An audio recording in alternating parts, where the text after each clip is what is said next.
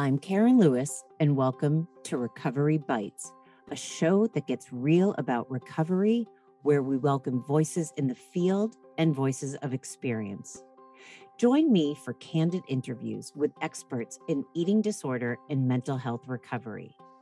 Listeners can look forward to new perspectives, meaningful conversations, diverse connection, and compelling personal narratives that make a powerful difference in how we live. Episodes focus on life beyond recovery, the good and the not so good, the successes and the challenges, and the authentic accounts of recovered lives. Not their whole story, just bites.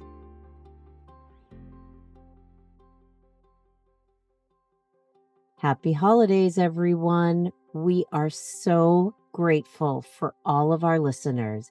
So we are not going to be taking a traditional break from Recovery Bites throughout the holidays. What we're going to be doing is we're going to be randomly releasing some extra episodes that have never been heard before between now and the end of the year. Happy holidays, everyone. We hope you enjoy. Good afternoon, everyone, and welcome to another episode of Recovery Bites.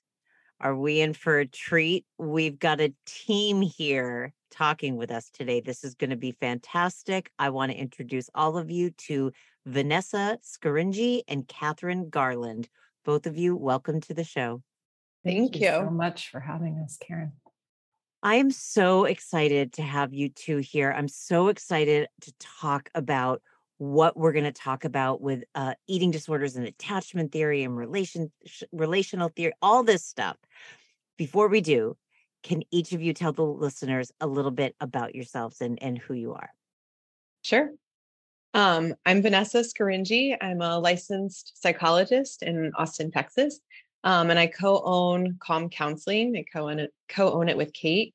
And we primarily work with eating disorders and work with folks on a long-term basis. We do groups, and we have, I think we have 10 therapists that work with us now. So we have a collaborative team, and we really get to dive deeply into cases. So I'm really excited to talk about what we're going to talk about today too.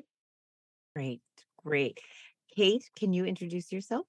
Yes. So I'm Catherine or Kate Garland. I'm a licensed clinical social worker and supervisor. Vanessa and I, as she said, co-own Calm, and we are mothers of growing but kind of small children. So in kind of wrestling the balance between group practice, ownership, being therapists, and having families. Yeah. And this is pretty much right up the alley of what we're going to start talking about. So I would love to hear who either one of you that wants to start. What we're looking at today is a combination of, I'm assuming when we talk about attachment theory, we're talking about early attachment with, mother, with parent, whoever. And then we're also talking about the disconnect that people have had, opposite of attachment, due to the pandemic and the eating disorder. And so I am just going to say, will either of you start? Because right now my heart hurts thinking about how isolated people have been throughout the pandemic and how we are relational beings, and the eating disorder thrives in isolation. And so I'm just going to stop rambling and let one of you two go. Should I ramble on, Vanessa? I would like ramble on. I would like, Kate, can you ramble? Can you share a little bit about, I know that the two of you are giving a talk at IADEP, and what got you into this? Let's start there. What got you into this study? I think you said it really well, that over the last few years, it's been it's been heartbreaking, but also a privilege to be able to. I was saying this to a client of mine recently, that all of this disconnection has been happening, especially due to the pandemic, but also just kind of culturally, there's kind of a lack of a healthy society right now, whether that's the influence of technology or just a general change in the environment, politically, or in terms of our sensitivities to different issues that have been going on for years and years, but they've come kind of more to the forefront. I was saying to this client, this disconnection, I feel like through the pandemic as a therapist, we had these windows into everyone was experiencing the same isolation. And there was kind of an opportunity in that for us as therapists to not feel as alone in it because it was so visible. But, everyone else was kind of having the same, you would hear the same content that they were all saying, I'm so lonely. I'm so scared. There's so much uncertainty and disillusionment about the future that it really brought to the forefront. I think for Vanessa and I, we were having these conversations about, it's not even just early, obviously it like eating disorders are so complex. It is family relationships and early attachments, but it's also our attachment to the world right now. And the insecurity of our attachment to community and to a future that we can be optimistic about or feel some sense of what our role is. So that really played into our discussions around wanting to have this topic, wanting to bring this topic to a presentation in some form or have a larger discussion about it, because obviously the self-regulation or the affect regulation that occurs with eating disorders is something that we feel very strongly it should be part of the treatment. And there I go. There's my ramble. Do you want to add to ramble on with me, Vanessa? Sure. Excuse me. When you were talking, I was thinking about, I think Karen, you mentioned this eloquently, but the idea of just when there's emptiness, that's when the eating disorder comes in. And, that emptiness has just been so profound for so long. And then the pandemic just really highlighted that I just think it's important for us to be talking about what to put there.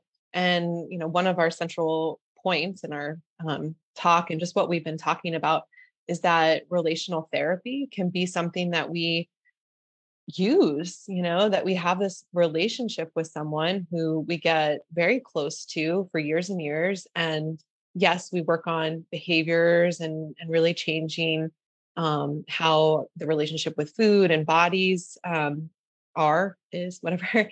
But we, beyond that, really start to change how we connect with ourselves and other people through that relationship. For some reason, what did come to my mind, and I hope this isn't very much out of left field, but talking about relationships, talking about the pandemic isolation, it made me think of, I'm a very visual person, so I picture people in my mind alone in the pandemic. Now, there's a few things. First of all, I know for myself, I always use my own example. My eating disorder was a way for me to quiet out all the other fears that I had in the world and all the other anxieties. So then put on top of it a pandemic, and people with eating disorders that are struggling with eating disorders are even becoming more isolated and more focused on things that they do not value. How do I say this? Give me a second. I know what I'm trying to say.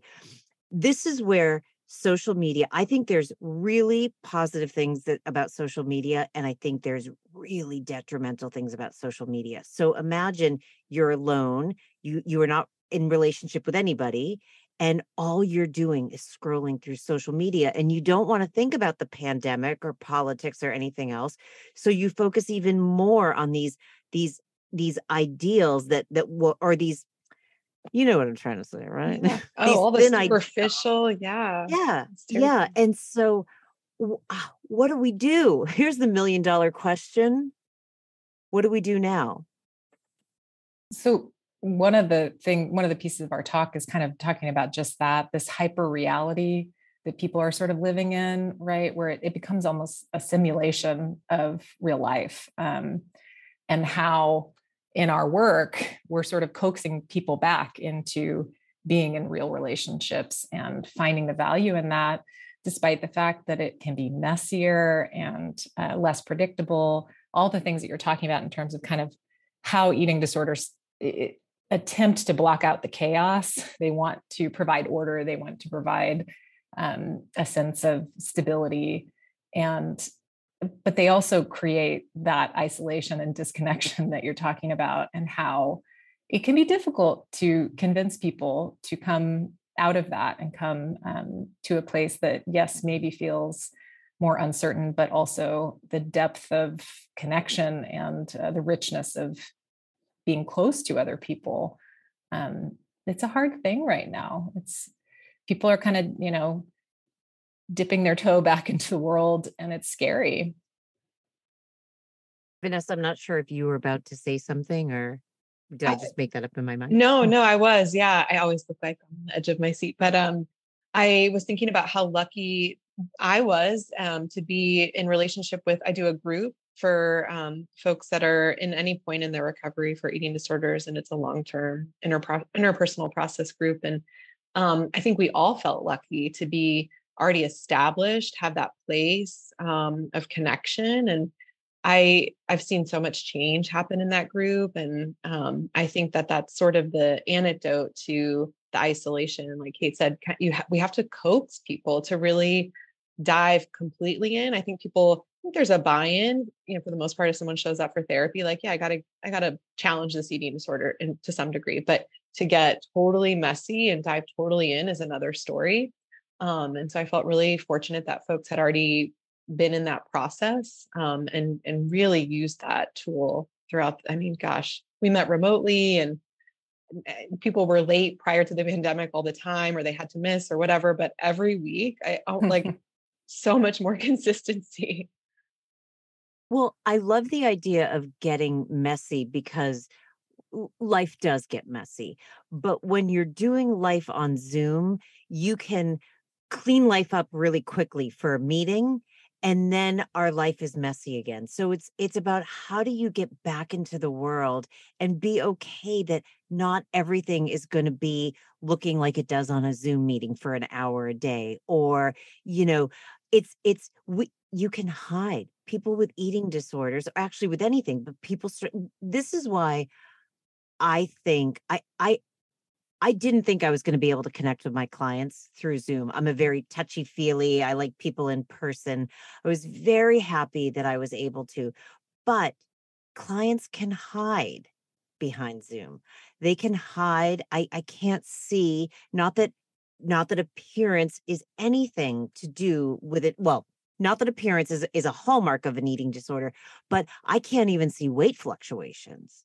You know what I mean? I can't see if there's so much that with social media and everything being remote, people can hide behind. It's almost like another layer than the eating disorder. And I don't know if either of you have any thoughts about that. I was thinking about restriction. This came up a lot at the start of the pandemic with folks. There was such we needed to restrict our contact with people. And, I remember challenging clients to, maybe you still can go to the grocery store, make it safe. Like, there was such a hunkering down. And I think getting people back in the office or back to, connecting with people can be another form of restriction. And so really challenging the eating disorder or that restrictive nature to want it to look a certain way all the time, and to relinquish the control in that and name it, just talking about it more openly is a big deal. It's hard to do. Which I think, obviously we all as therapists thought about that so much, like, what's the quality of these Zoom sessions versus being in person? And it seems like we essentially learned you can do really great relational therapy, especially in the midst of a pandemic, through telehealth. And there is a different opportunity to hide, for sure, because of the limitation of that just physical distance. But it required something, the thing that I noticed so much going kind of more from doing more telehealth to being back in the office was the intensity of of eye contact and face, right? That like on Zoom, relationally, we were tracking each other in this kind of like instant to instant way, that provided its own kind of way of getting connected and being able to like, what's going on with you? Something, I saw that little twitch or like looking off to the side in your eye. Whereas in the office, it's sort of a shared energy as well that kind of gives you those cues. But it felt so, as a therapist, like a relief to sit down and just be in the energy and not that kind of intensity that Zoom required. But that was in its own way about the relationship, right? And just it was like, standing a foot away from your client all the time. Like there are pros and cons of both. I think that this is the new way, right? There will always be some hybrid model, and we have to find a way to relationally connect through it. Can I actually take a step back and ask one of you to explain relational theory? Like, I feel like we're talking about it like we know it. We're like, blah, blah, blah. There might be people out there that are like Googling it right now because they don't understand what it is. And it's so important. And I probably should have started with that question, but here we are. So can one of you explain to the listeners what it's all about? Well, it means so many things, right? It's like it's so hard to define because you can be a CBT primarily practicing therapist and do relational work. You can be a psychoanalyst and do relational work. Like essentially, I think what it means to me and in our practice is always doing your own work, always being connected to the transference, countertransference element of relationships, that you are mutually sharing in this relationship with your client, and you are not a blank slate, like to them or to yourself in that moment. And so that's really what we mean. People can do relational work and have differences of opinion on self-disclosure as a therapist. Like I don't think that it means that you're necessarily kind of sharing all of your life with your clients, but you are, in terms of connectedness, you are there with them. You are there in the room and you are a participant. There's a mutuality in that relationship. I think just to piggyback on what Kate said, that clients know that we hold them too, that we're not just, I come into your office and I talk to you for an hour once a week, but like they know that we're a part of their lives and they can hold us and keep us there when, sort of trying to redefine that inner critic, that it can be replaced with thoughts and talks that we might have in session with them. I know that when I'm in session with clients, like you said, I'm right there with them. I go along with them in the session, and that allows them to internalize me. And I don't mean me as like Karen Lewis. I mean like me as a voice that helps them, remembering certain things to when they walk out of the office. It isn't that clients walk out and there's no connection to the session until the following week. They carry, and that is so important when you're struggling with eating disorders, because people feel so alone. Nobody is there. Nobody understands me or what I'm going through or how hard this is. So to be in relationship with your clinician is invaluable. It is critical, I think. That's very well put. I think we like to think of it as it's really not solution focused. It's kind of experience focused, and having the reparative experiences, exactly what you just described, that they know that you're holding them through all of the week until that you see them again. That's what feels so lacking culturally nowadays, is that the interactions that we can have with folks, like whatever social media or in other places, doesn't feel like it has that depth that we can create with folks and in our offices and individually and in groups. I think that's also a part of it too, is that we're sort of helping them try to cultivate this for themselves outside of session. And I think that's something that most people, when they're struggling with an eating disorder, crave, is that depth and connection. Because I know for myself, and I know for most of my clients, very, very sensitive feeling beings. Like I was a very, and I don't say this as a, I say this, actually I say this as a positive. I'm a very sensitive human being. I crave depth. I actually thought there was something wrong with me because I couldn't understand why my friends didn't want the same kind of depth and everything felt so superficial, which made me feel even more alone.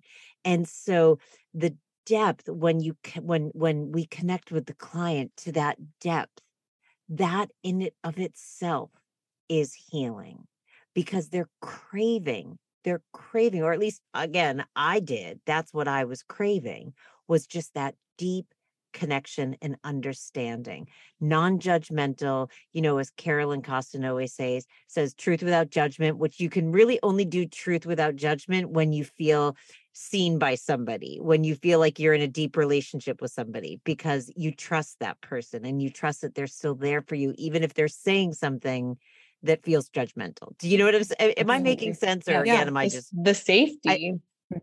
Yeah. Yeah. I think the title of this episode is going to be a whole lot of rambling.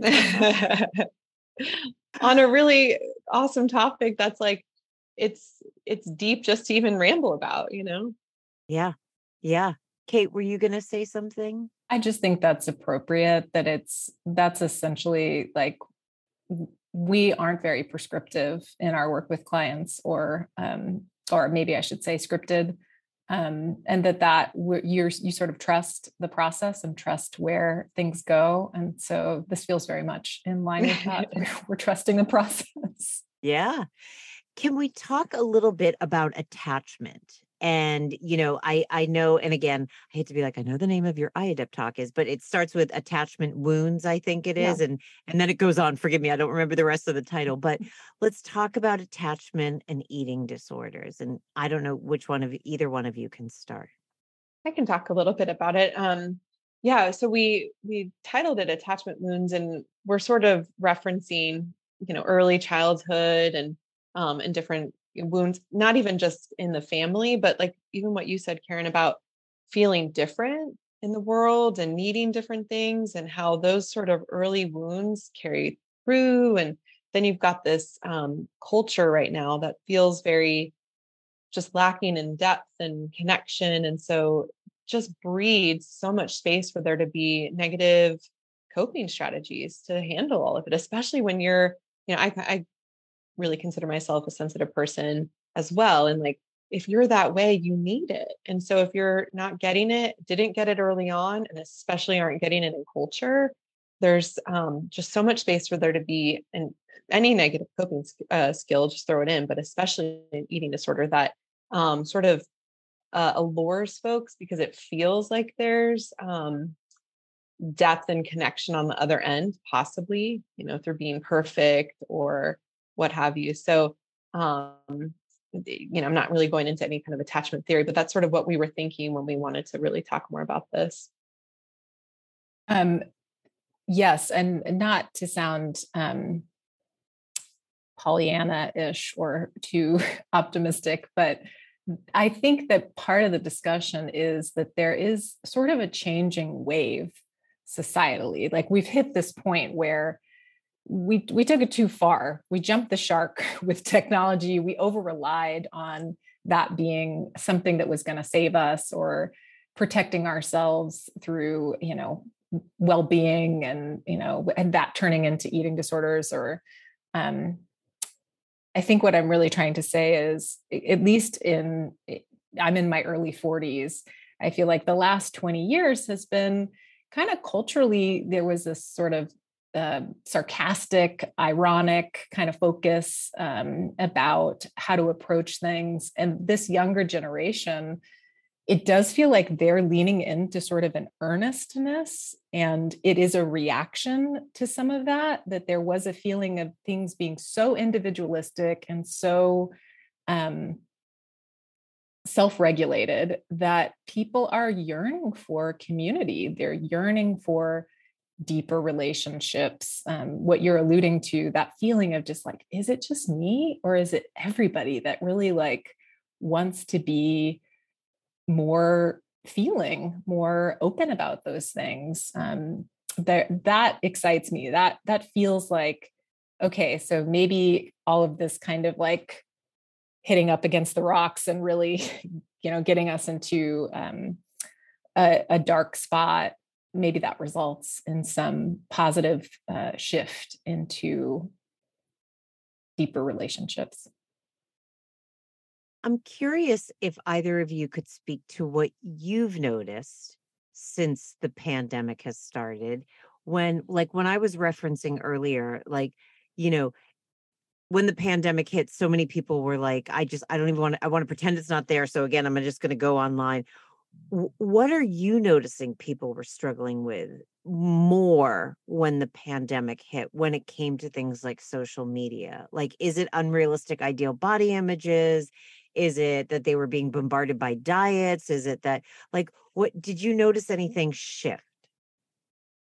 I would say a lot of the clients that I saw who were in their teens, 20s, maybe early 30s, had a sense from social media that other people's lives were just continuing on, that they were, maybe they saw something that was like someone doing something, and it was sort of like, oh, I should be doing things too. Are we doing things again? Or a sense of just being kind of robbed of valuable years, which further isolated them and maybe led them to feel that kind of difference that really inspires more of the eating disorder, because there's your old friend, right? There's your companion in this lonely spot in the world. So I'm not sure if that's exactly what you were kind of heading toward. Yeah. Yeah. Vanessa, did you notice anything? Yeah, I think a lot more space for comparison in a very curated way, which is, we all know, a recipe for disaster for anyone. And then you layer in an eating disorder. And like Kate said, it's just, why not just stick with the old friend? Why this feels safer. Maybe I'll even achieve that kind of faulty logic. I also know that for me, that was my deep relationship, my relationship that I had with my eating disorder. That was deep. Mm-hmm. And I say that sarcastically, but that was where I could feel all my pain, think about things, you know what I'm saying? Like, so when we're trying to connect and we can't, and we go inward, and then the eating disorder, it is the perfect storm. Yeah. And it was such an isolating time if you lived alone, it was isolating. If you had children, if there were always people around, it was isolating in just a very different way. And, that loneliness, I think, yeah, created a lot of space for people to double down on their eating disorder. And if you already had, just to sort of bring in what you were saying about attachments, if you already had sort of a disorganized attachment style with your family of origin, or avoidant or anxious, or any of them, right, in an insecure manner, then it just exacerbated all of those things. And, obviously in treatment of eating disorder, when there's a very acute state of being, you need to have those direct interventions, right? You need to have things that are more based in kind of a cognitive behavioral change. But over the years, and, Vanessa and I work with people who have been in recovery for 10 years,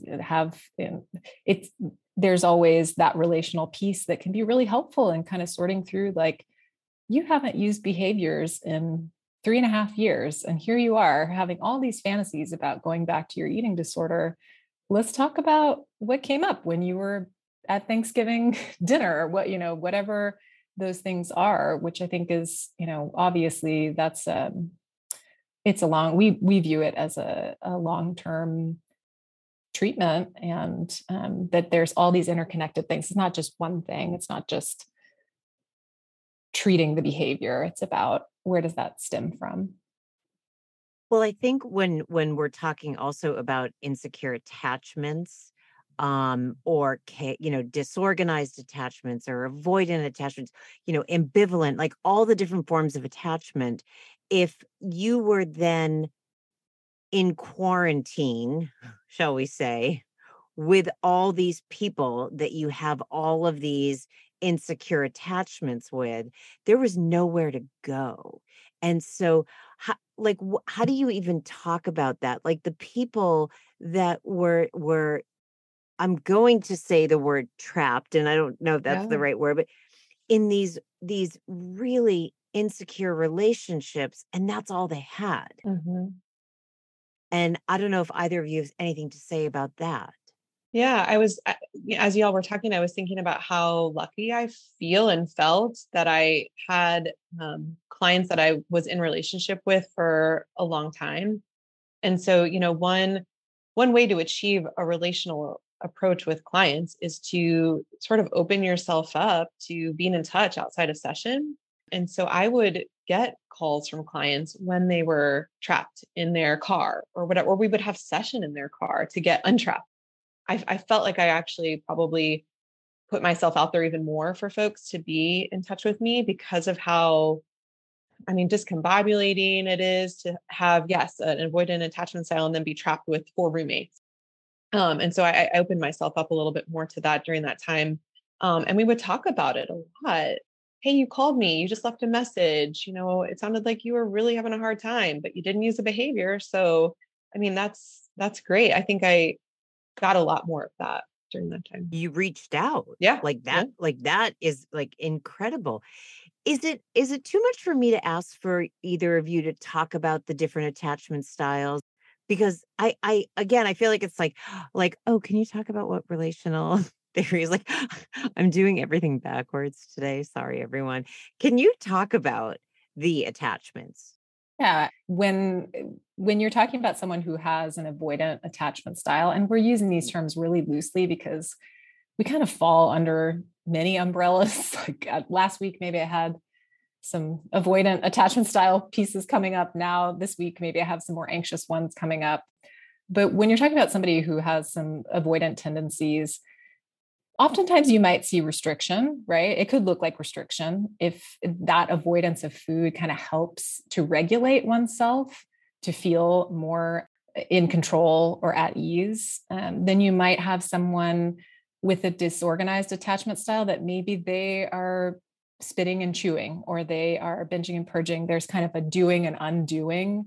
There's a difficult state of kind of being scattered inside. Ambivalent. It could be ambivalent. It could be anxious. Like those things can kind of play out in different ways. But we're just talking, we're not even saying, here's an exact science. If you have an avoidant attachment style, you're going to be a restrictive eater, because you might not. You might be avoiding through binging, that you might be numbing out feelings in that way.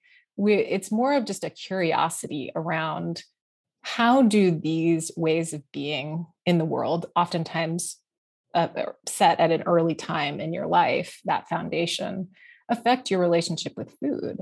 Are there things that you're searching for in your relationship with food and your body to help regulate, that we can find other ways to help you feel safe or to help you feel secure? And I would say that's in a nutshell.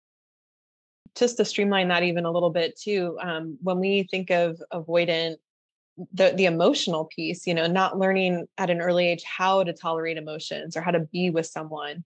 And so, avoiding or going, leaning into someone who doesn't want to be leaned into, like just using those relationships now to kind of try to deal with what had happened in the past. So that plays out with food just all the time. And it also plays out in our relationships. Yeah. And so as you were saying, like if we have a certain personality traits and we don't understand it, I like the example that you said, and I'm paraphrasing, like leaning on people when they don't want to be leaned on. And I'm paraphrasing. We're going to do it over and over again, get a negative response back from that person, and then self-soothe through the eating disorder, right, and then want to go back to that person for attending. I mean, it's a vicious cycle, and it can be debilitating. It can be paralyzing. And we can, the thing that's so cool about being in relationship with someone in therapy is that we can help them to like just plant a seed that, hey, you did that thing again. Did you notice it this time? And maybe you did it with me, or maybe you did it with someone else. But just to start trying to be more curious about when that's happening, to slow down and really repair so that there's a move and a shift towards healthy attachments. Our boundaries with people and our boundaries with food or our body, like those things that's the key. Mm-hmm. Well, and again, I keep bringing up Carolyn. I trained under Carolyn, so I quote her quite a bit. In her book, The 8 Keys to Recovery from an Eating Disorder, there is an assignment in there because there's a lot of journaling assignments. And one of them is, how is my relationship with food like my relationship with people? Yeah. And you start seeing the parallels. Am I restrictive with my emotions with people? Am I restrictive with my food?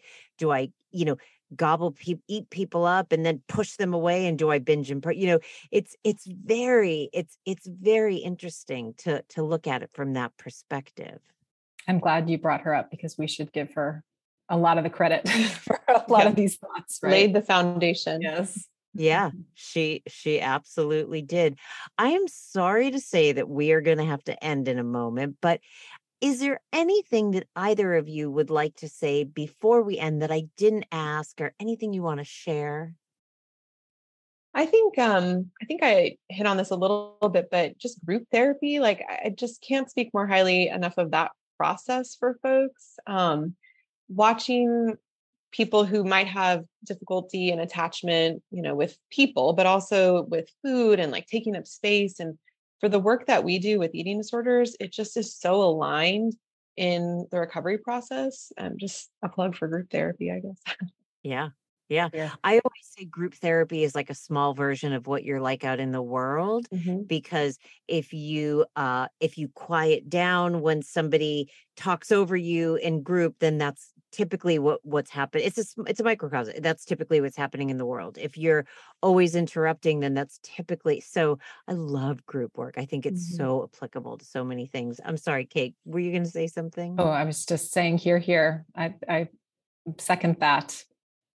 And group work, I also want to add in there, being in my own group. It's really hard. And it's really hard because of exactly what you just said, Karen, that it challenges us in ways to really look at those dynamics and how they are impacting us and other people. I know, that's what makes them so powerful. I love it. I want to thank the both of you for being here. It has been really fun doing this trio interview. So I want to say thank you. Thank you. Thank you so much. All right, everyone. That does it for another episode of Recovery Bites. I look forward to speaking with each and every one of you next week. Take care and stay safe. We hope you enjoyed this week's episode of Recovery Bites. Be sure to visit recoverybitespodcast.com to join the conversation, access show notes, listen to past episodes, and more. You can also find us by searching for Recovery Bites on Apple Podcasts, Spotify, and major podcast streaming players. For weekly episode releases, you can follow us at Recovery Bites Pod on Instagram. If you're interested in becoming a guest on the show or to submit a guest request, please visit KarenLewisEDC.com/podcast sign up to begin the process. I'd also like to send out a heartfelt thank you to my producer, Jen Galvin. It is unbelievable the magic she does behind the scenes. All right, everyone. See you next week for another Recovery Bite. Thanks for listening.